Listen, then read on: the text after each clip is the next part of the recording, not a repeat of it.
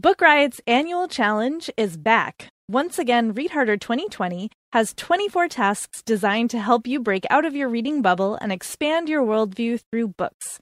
With new genres, new authors, and new points of view, the challenge will hopefully help you discover amazing books you wouldn't have otherwise picked up. Read historical fiction that's not about World War II, a retelling of a classic or fairy tale, horror from indie presses, and more in this year's challenge. Go to bookriot.com/readharder to get the full challenge task list and to check out the prizes for those who complete the challenge with a bonus prize this year.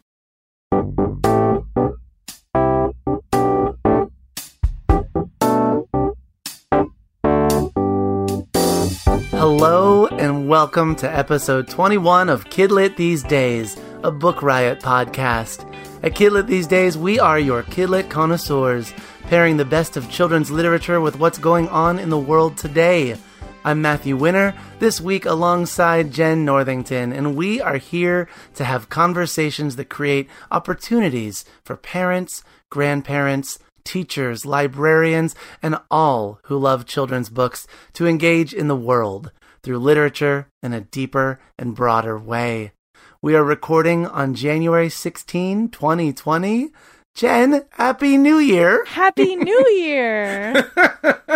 I love that I get to hear your voice. For those that have not met your name before, you're our wonderful editor with Kidlit These Days, and it's been so wonderful to get to know you, being the one that welcomed me onto the website. Yeah. So thank you. You're so welcome. No, it's so much fun to be on the show. As some people maybe know, I do the Get Booked podcast and the SFF Yeah podcast, and we do get to talk about kids' books sometimes on the Get Booked podcast, but for a hot minute when I was a bookseller, I was stationed in the children's room of the bookstore because that's where my office was. And so whether or not I intended it, I got to be really good at kids' books, and I don't read as many of them anymore, but it's a thing that I like. I love children's literature, and I'm really excited to get a chance to talk about them with you. Well, I love that. And I am the librarian that obnoxiously tells all my teachers, they're called everybody books. I'm going to read it aloud to you now because you are part of everybody. That's right. Do you know, my favorite thing to do when I was the one who was opening the bookstore back when I was a bookseller was to just grab a picture book off of the shelf. And it was like the last thing I did before I opened the doors was to read myself a picture book. That's wonderful. That's a wonderful, wonderful experience. I once was challenged to read all of the books in my library by my library professor. She used to tell all of us that, that's what she did in her library or school library in Texas, that I've come to realize did not have 20,000 items the way my library did. But I did challenge myself to try to read everything on the shelf to understand what's there, what should be removed, what should be centered more. I think that quite smoothly this brings us into our topic for today. So why don't I bring us into this, and then we'll hop to a sponsor. The focus of today's episode is dismantling white supremacy. Now, I will introduce myself this way to say that I am a white man, and I identify as white, and this is some hard work and heart-pounding work and important work, and it makes me feel alive to talk about this. I'm so grateful that you, Jen, also are able to join me here to talk about this and to unpack and to really wrestle with this topic. Yeah, as a white cis woman, it's really important to me to think about these things, and it was actually really heartening when I was going through my list of kids' books of what I wanted to talk about, how much great stuff there is out there that is already doing this work. So, yeah, I'm excited to talk about it. Great. Well, I look forward to us getting into that. First, I want to throw us to our first sponsor. This episode is sponsored by The First Conspiracy, The Secret Plot to Kill George Washington by Brad Meltzer and Josh Mensch with Macmillan Children's. The year is 1776. The early days of the Revolutionary War. It supposedly began with Thomas Hickey, a private in the Continental Army, and New York Governor William Tryon. And in an astonishing power grab, they plotted to kill Hickey's boss, a man by the name of George Washington. But to this day, nobody knows for sure if this story is true. In The First Conspiracy, Brad Meltzer sheds light on the close-kept secrets and compelling details surrounding this story and exposes the history of how the assassination plot catalyzed the creation of the CIA and the FBI. That is a history, Jen, that I am not totally aware of. Nope, same. Never heard of it. Wow. So pick up a children's book, folks, and learn things that you as an adult did not know. Well, we are talking about white supremacy. We are talking about whiteness. We are talking about diversity. And I think that this is something that has been on a number of people's minds. I especially want to nod a hat to the We Need Diverse Books work, headed up by Ellen O and her team, and all of the work of publishing and librarians and teachers to bring diversity to the forefront. But I think in thinking about what topic to cover this week, it was brought to my mind that as a child, I was not as aware, Jen, of my whiteness, or rather that it was a thing. I knew and took for granted that I was white, but I did not realize then how many doors were opened because of the color of my skin. What ease I was able to navigate the world because of the color of my skin. And it's been as an adult and working with students and working on diversity teams that I've been able to really work to unpack that. Can you recall your first noticing your whiteness? Is that the most awful way for me to word that? It's true, though. You know, this is something I have tried to think about more than once, and I honestly cannot come up with an answer, which I think just goes to show how oblivious I was to it. I grew up in a very, not completely, but very white small town in North Jersey. And even when we moved to South Jersey for high school, there were obviously folks of color in my communities, and I interacted with them all the time, but I didn't think about it.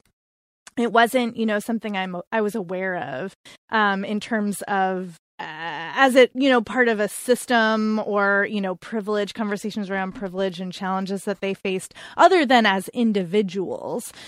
So, it's really kind of a bummer to me thinking about that none of the teachers or educators that I interacted with, had us thinking about this. And that also might be generational, I'm in my late 30s and it just wasn't a conversation that was happening in my communities or at least not that I was a part of. So it was probably late college before I understood that, there were systemic biases at work. And it was later than that I really started to educate myself around it. I similarly had a path like that, but I want to highlight that even in schools today, that anti-bias work is not something that is implicit in education, especially, I would say, in history classes, in elementary classes. I think that often in both of those places, we either have set curriculum, set books, set timelines that are covered, or in the case of folks like me that work in elementary schools, I think there was and is often this notion of wanting to protect children, wanting to determine what we think they can or cannot handle, what they can or cannot process. But what I've come to understand as an adult is deeply problematic about that is that we all know the color of our skin, and we all know how others interact with us. So why wouldn't we talk about that? That seems silly. Yeah, absolutely. And I have no doubt that, the kids in my communities from marginalized populations that I was interacting with were very aware of all of these systems. But, it wasn't something anybody ever talked about to me. There are a number of organizations that are working to provide the tools to have those conversations, because I also, it came to my mind, Jen, you and I have talked that I have this other podcast, right? Mm-hmm. That I've done this other podcast, the Children's Book Podcast, for 6.5 years. What I don't think I've ever talked about with you before is that from that podcast, I used to do podcasting with my students, and I would show them, here are the guests that I've had on, and here's how I do these interviews, and now let's all make podcasts together. And I've always valued on that show having pictures of the authors face out on the website for the podcast, because as a child, maybe you had the same experience. I never really knew that there were people behind books. Right. That wasn't a thing. I never had an author visit. Mm-hmm. I never went to, like, I don't know, a book signing or a book festival. These are all things that I talk up a lot with my students, and I do with my children, but I don't believe I ever had that sort of access. I was more living perhaps in a book desert in that way growing up. But working on podcasting with my children, I realized how the guests that I had on the show at the time, although they were wonderful guests and had amazing books, there were similarities about them, and that most of them were white and many, many of them were men. And while that's not inherently bad or wrong, because it's just data, I did recognize that it was speaking to values, and really that was speaking for me. And I wondered, am I comfortable with what this is saying to my children of color? That is there space for you, individuals like you, on this podcast? Am I valuing that? And that was a turning point for me. But I'll say that in trying to do that work of teaching tolerance, it was hard. That I felt like, do I have to make this up on my own? I don't have a curriculum. I don't have guides. I don't know the way. I don't have a group at my school of other educators that could support. And I wonder how many other listeners might be in that same situation, that they want to do things. They know that this is something that matters to them, but they don't really know how to take those first steps. Yeah, I think that it is so true that many of us are in positions where we can see the change that needs to happen, but it can be really hard to know where to begin. And especially, you can know that you need a change without knowing the details of how that change is going to work and like what exactly it is that you need to learn. It can be, because we know sometimes that we don't know a thing, but then actually the full extent of that ignorance is not clear to us until we find the place to start, unpacking and learning and filling in those gaps. And so, yeah, I think it's so important to share with everybody that there are starting places, and we have some for you. You have some amazing, I was looking at these websites when I was looking at the agenda. You have some amazing tools to share with people. They're so good. And what's even better, because we have these great podcast listeners, is that a lot of these resources also have podcasts. Hey! So it's more podcasts. It's so good. I value the websites that I put on here in particular. I have used, and my colleagues use, their lesson plans, their educator resources, and most of these resources are free. They, however the websites are being funded, they make these resources widely available and accessible to educators. So that is something that is so, so important to realize. I hope those of you that are listening that are interested will go to our show notes. It'll be at bookriot.com/listen and find episode 21 of Kidlit These Days, and we will have all of these in our show notes. The first I wanted to point to is Facing History and Ourselves, which is a name of a website that really speaks for itself. And I love that this website provides teaching tools for K through 12 that allows us all to talk about our histories. I through some of this work that I've been doing, I've become very sensitive over doing those history projects, Jen, where you're like, we're going to map where your family came from. Let's talk about what country your family came from. Because to not put too fine a point on it, my African-American students who are part of this history of enslavement that is this dark history of our country meant that their history stops at a certain point, because we don't know where in Africa individuals came from. In fact, I was just reading, we're doing a mock Coretta Scott King in our library this month. And one of the books we're reading is called The Undefeated by Kwame Alexander and illustrated by Kadir Nelson. And in that, there's a spread of a recreation of that image of how the slaves were packed on the boat. Perhaps you've seen that image, a historical image before. But it brought up that opportunity to talk about that beginning moment of not seeing these individuals as humans. But then we also have to be conscious when we are teaching that while teachers may have great intentions, we come from this privileged place of thinking, well, everybody comes from somewhere. You just have to go back far enough and you can find where you come from. But that privileged thought is ignorant of our history. Mm-hmm. So not to put too fine a point on it, but facing history and ourselves allows teachers to reconcile that and to reconcile that with their students through safe conversation and respectful conversation that builds racial identity and builds respect for other racial identities. Another website that I also am such a fan of their podcast is Teaching Tolerance.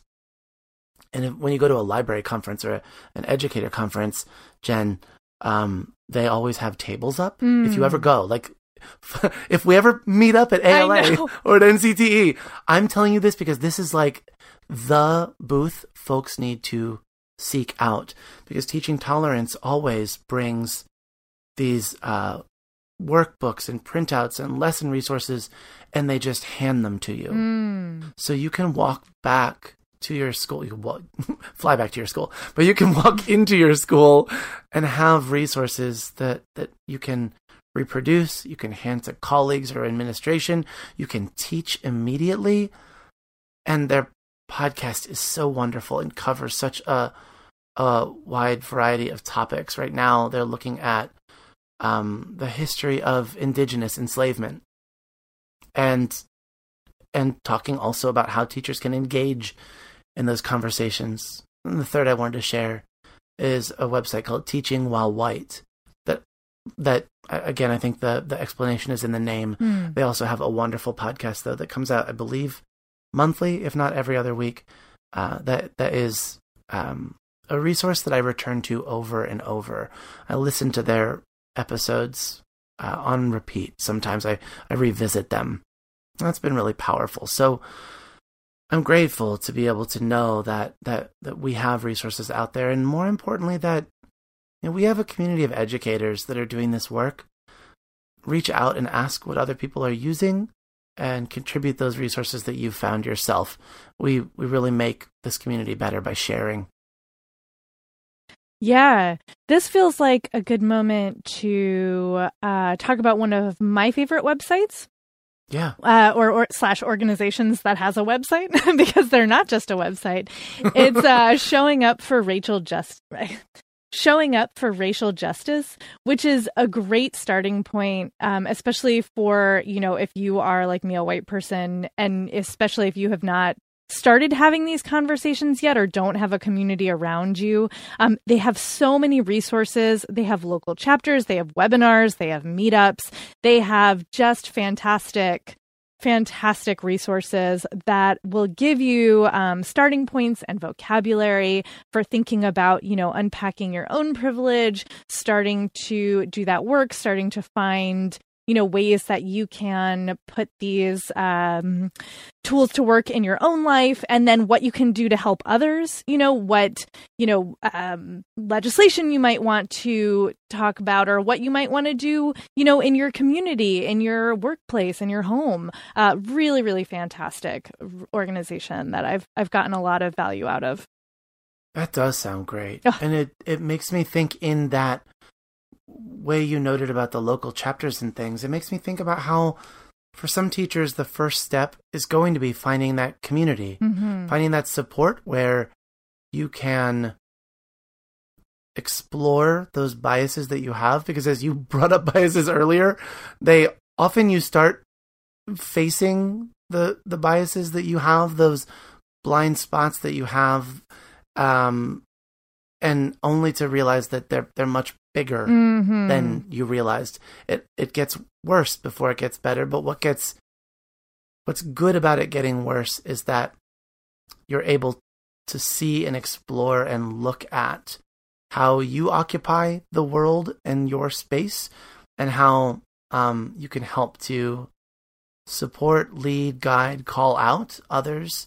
I think about, we have a teacher group on our campus where we're reading, or we have just finished reading, White Fragility, Why It's So Hard for White People to Talk About Racism by Robin DiAngelo. Yeah. And in that book, it talks about white solidarity and calling it out, that often white people will protect other white people and just sort of brush it off that, oh, Jim always says racist things, but he's just kidding around. Getting past that kind of, I don't know, good old boy environment. I don't know if that's how you describe it, but whatever. That environment that, like, we've always been doing this since forever. They're just not meaning any harm. Right. And challenging that and what it means to challenge that. We are starting into How to Be an Anti-Racist by Ibram X. Kendi, who is also known for that amazing book called Stamped, that was just, or is about to be, re-released for young people. Jason Reynolds helped to co-write the re-release. Oh, wonderful. Fun times. But that seems like a great 1-2 succession of books. Right? Mm-hmm. Having books for white people to talk about why it's hard to talk about race, especially to point out that there have been people of color talking about racism issues forever. Mm-hmm. The things that Robin DiAngelo tells us in White Fragility are not new. No. And she cites many, many, many books and resources from people of color, scholars, authors, everyone, from activists to all places and backgrounds. And that is important because that information has been there. Mm-hmm. Why does it take a white person writing a book called White Fragility for many of us white people to be into reading it? But to go from White Fragility into the work of Ibram Kendi is some powerful stuff. Mm-hmm. Hopefully, listeners, you feel that there's space here saved for you to step in where you are comfortable and to start exploring where you are comfortable, and to know that there's allies and support there who want to do this work alongside you. We have another sponsor to talk about, and then after that, I think, Jen, we should get into some books. Yes. That sound good? That sounds great. So let's see. Our next sponsor is This Little Dreamer, an inspirational primer by Joan Holub from Simon & Schuster Children's Publishing. And this is a board book where you can learn all about dreamers who changed history. And this is for dreamers in training, which I think hopefully all of our littles out there are dreamers in training. And it highlights 10 memorable dreamers who have paved the way. And parents and little ones alike will love this inspirational primer. It is full of fun, age-appropriate facts and bold illustrations. The illustrations really are adorable, and it is the 6th book in the This Little series. So thank you so much to them for sponsoring the show. Again, that's This Little Dreamer, an inspirational primer by Joan Holub. Baby Lit, as I've come to learn it's called, is getting to be like prime right now. Oh my gosh. Well, and one of my picks actually is what I would consider Baby Lit. Yes. I love that it's not just get your, whoever's showering the baby, don't just get that newborn baby a reprint of a classic. There are new books being written explicitly for babies. They are being written straight to the board book format. Mm-hmm. Why don't you start us off? We can't tease that out and not talk about it. Well, yes, this is one of my favorite baby shower gifts. I'm not going to lie. It's A is for Activist by Inosanto Nagara. And this is an ABC board book, but it is amazing because, you know, A is for things like activism, and it talks about environmental justice and civil rights and, you know, food scarcity and LGBTQ rights. And it is so beautiful. Like, this book, I just adore the art in it to no end. And it's so funny to see people leaf through it because there are some really big words in this book and big, heavy concepts. And I think a lot of people are like, this is obviously not for babies. Like, these words are not baby appropriate. But what I will tell you is that the whole point of this book is to give you a place to start a conversation. And it's not about your child already knowing these words. It's about you getting to talk about these words and concepts with your child. It's got a really fun rhythm to get into. And on every page, you can try to find the cat. So, like, you don't have to just, you know, talk about social justice. You can also talk about cats or whatever else is going on the page. There's lots of really fun multi-layered illustrations to get into. And it actually really, like, the more you look at it, the more I think you can see how genius it is. And I think it's a really fun read aloud. So yeah, that's A is for Activist by Inosanto Nagara. And it comes in Spanish as well. It does, yeah. I love that book. I think it's gorgeous. And I love that the nature of board books is often that we read them over and over and over and over. And to know in that way that you are bringing those words into that family's vernacular over and over and over. And also that, you know, bigger siblings sometimes are within earshot when you're reading those baby books. So it's a great book for different ears listening. I want to start with a picture book that one of my colleagues shared with me that I was floored by. And when I shared it over social media, a bunch of my friends were like, oh yeah, we saw that book too. It's amazing. It's called Not My Idea, a book about whiteness, which is a part of a Ordinary Terrible Things series by Anastasia Higginbottom. This is, I think, the first and also most effective tool I've seen for speaking to children about whiteness. I have the first picture book that I've ever seen address it so frankly, and as a tool, it's such a wonderful go-to. It centers on a mom turning off the news because of a police shooting being reported on, and the child is asking about it. And right from the start, Anastasia's text, I'm going to flip to it here because sometimes the best way to book talk is to read aloud. Her text reads, when grown-ups try to hide scary things from kids, and the mom watching the TV says, oh, not again. The child says, what?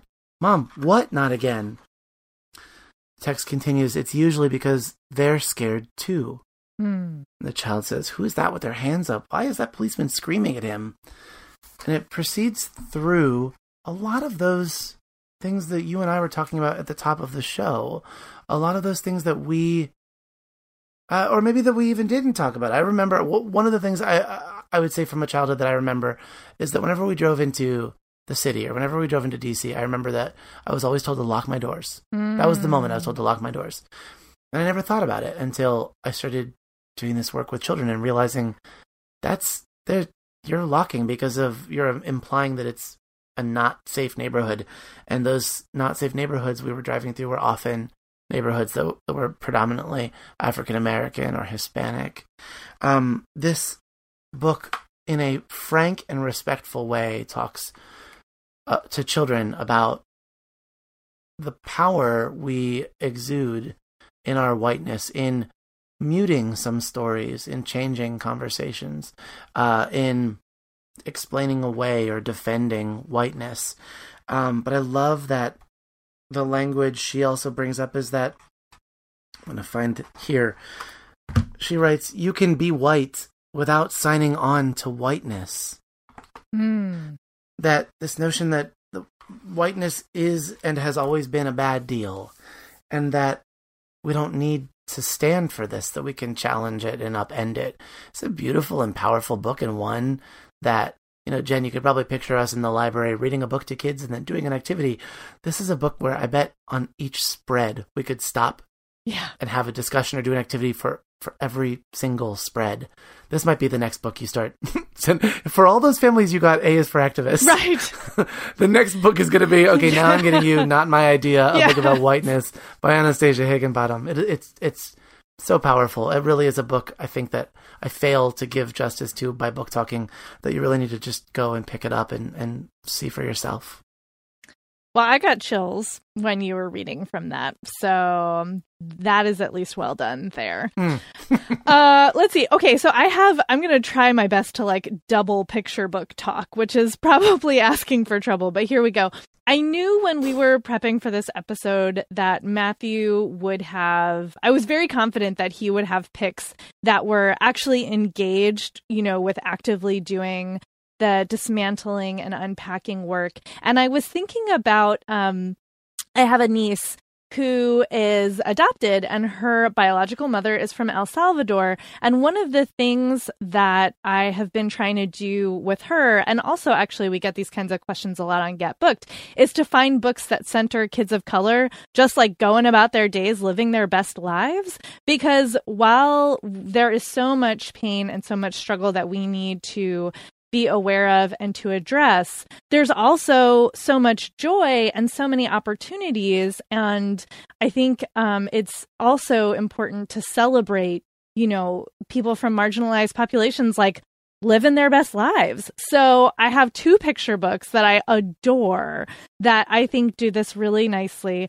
The first is Nino Wrestles the World by Yuyi Morales, who I am sure y'all have talked about before. Oh my word. Always. Right? Yuyi Morales forever. Her books are amazing. And this one is so much fun. It's about a little boy named Nino who is in his underwear on the front cover, wearing his lucha libre mask, ready to take on the world.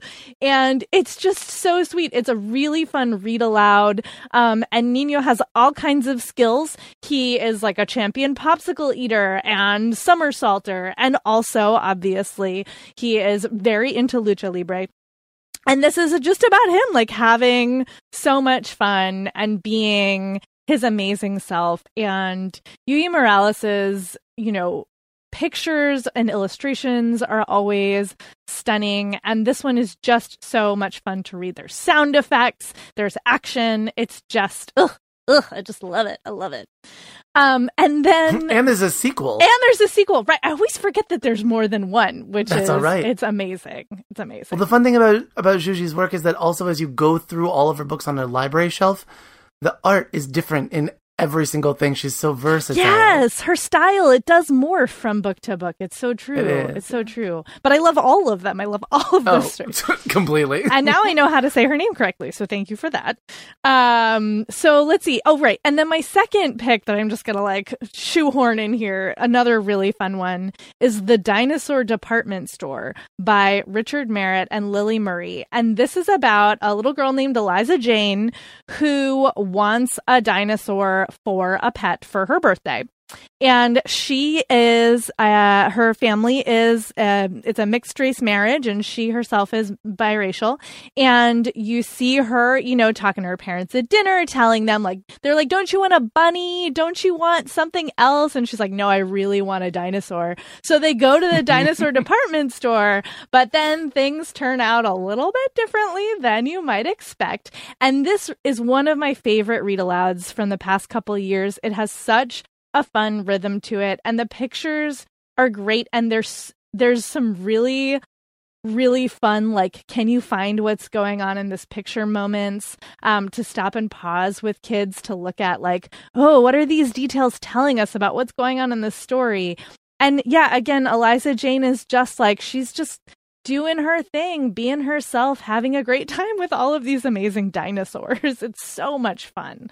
So that's The Dinosaur Department Store by Richard Merritt and Lily Murray.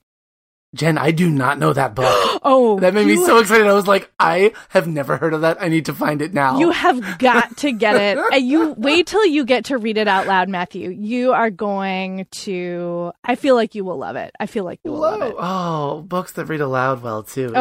Such a gift. Such a gift. So actually, this is sort of a neat, weird, unexpected tie-in to that. I have a middle grade resource book that reads aloud really, really well and could be used in a classroom or for a child to just go through and explore racism and where you come from and identity and all of the things.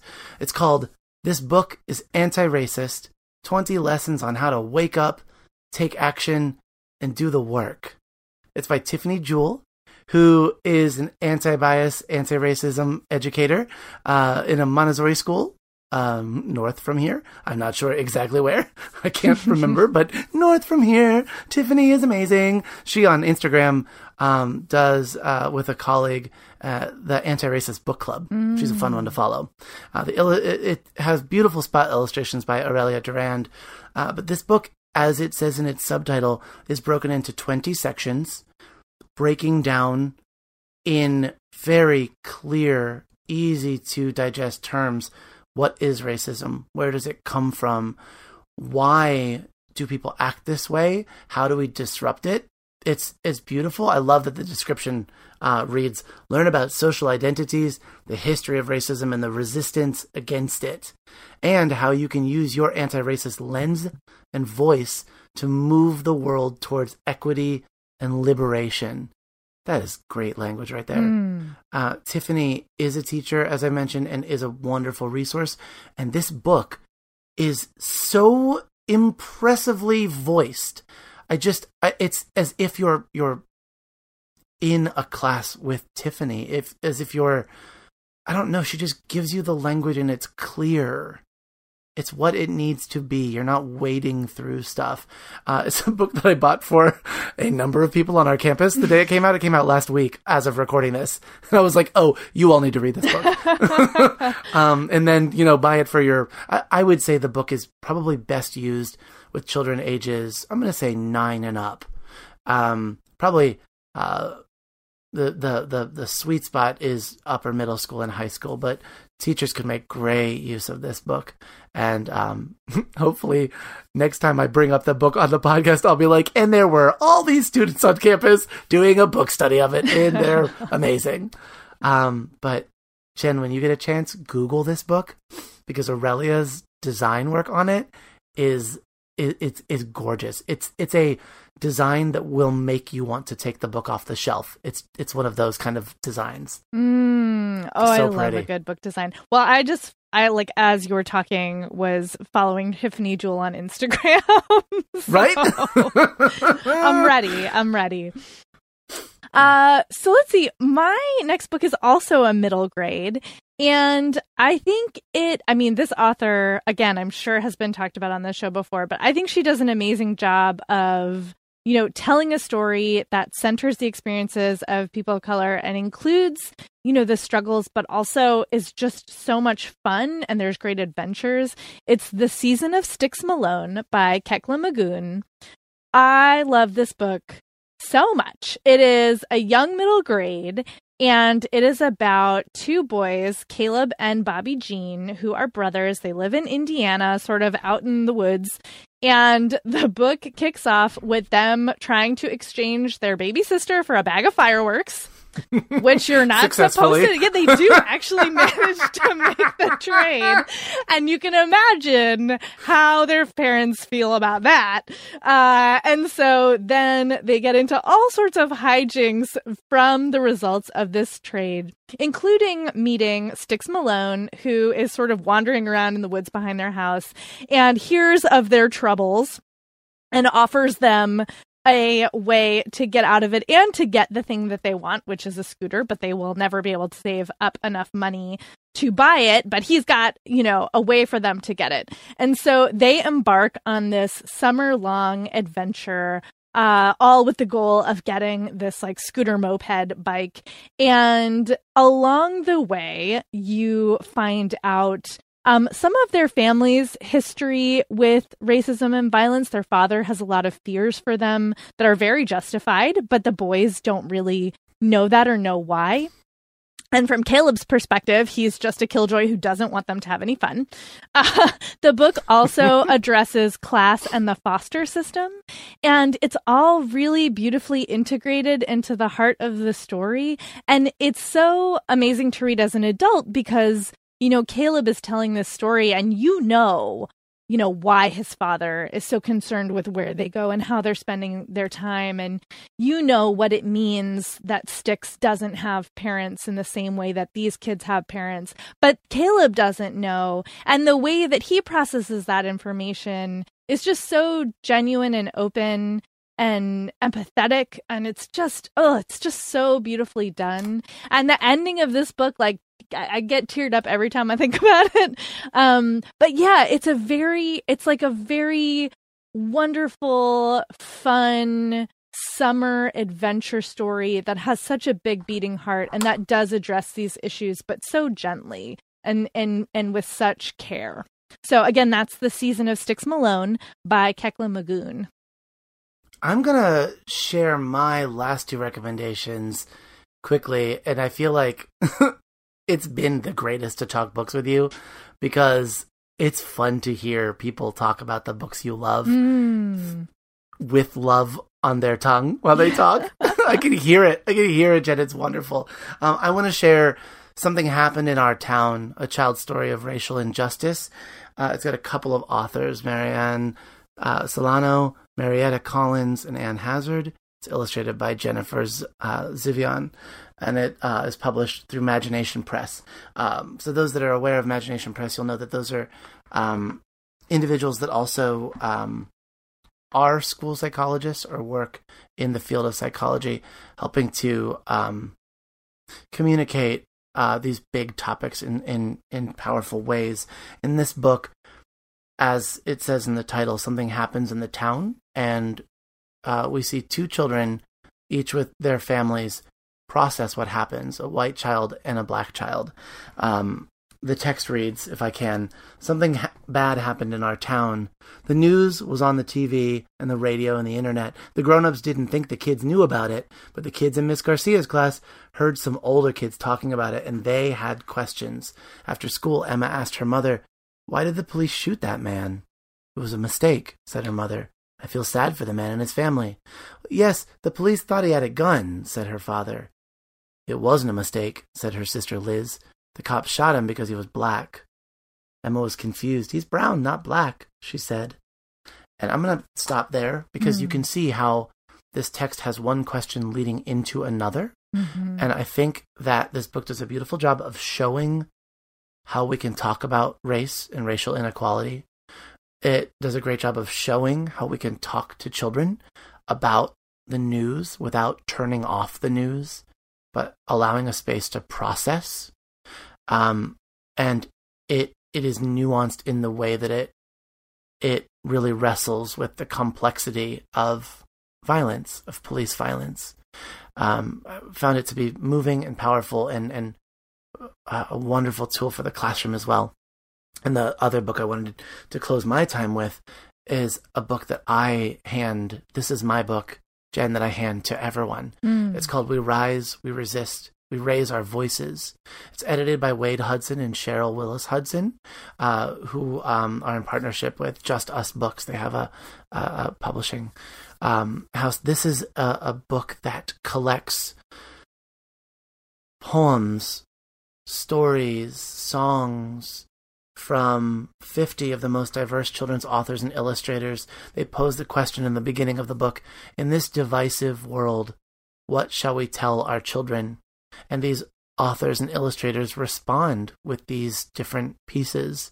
And I'm telling you, when I read this to my classes, I don't read it cover to cover because it's pretty lengthy. But we flip to random pages, and I'm telling you that you can flip in this book to random pages, and everything you land on lands in this book.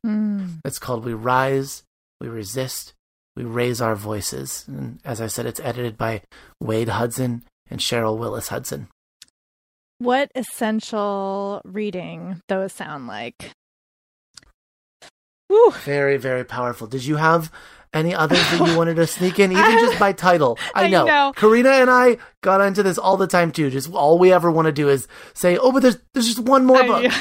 I will confine myself to one shout out. And this is actually technically for adults, although I think you could absolutely give this to teenagers, but this is not that show. But if you are a grown up who is looking for a good starting point, there have been so many starting points referenced in this show, but one more that I just have to call out is The Fire This Time, which is an essay collection edited by Jesmyn Ward, inspired by The Fire Next Time by James Baldwin. And it covers so much ground and is an amazing starting point and has so many incredible authors in it talking about everything from Black Lives Matter to, what are they going to tell their children who are, coming into this world and what challenges their children will face, to white fragility, to, hopes and dreams for the future, just everything. It covers everything. And I think it is just really an essential work and a really wonderful starting point for finding authors who then you should go on and read the rest of their works, which are just so good and so powerful. But I will stop there. I have so many, but I'll stop there. Well, listeners, you know what to do. If there are books that we've missed that you think other folks should know about, on social media, you can just use #KidLitTheseDays and we'll find it. And we'll help raise that voice of these books you want to share. And you can also email us at kidlitthesedays@bookriot.com. So, thanks for joining us today. As always, we would love your feedback on this podcast, as mentioned. And we always appreciate a rating on Apple Podcasts. When you do that, you also help other people find us. You can find me, Matthew Winner, at Matthew Winner on Twitter. And you can find me, Jen Northington, on Twitter at JenIRL, that's Jen with 2 N's, and on Instagram at IamJenIRL. If you have a story idea, as I said, please do reach out to us on social media using #KidLitTheseDays or send us an email. Again, it's kidlitthesedays@bookriot.com. We would love to hear what you're thinking about and what you would like to hear on the show. And on that note, may your coming days be storied, and may the good stories keep on coming.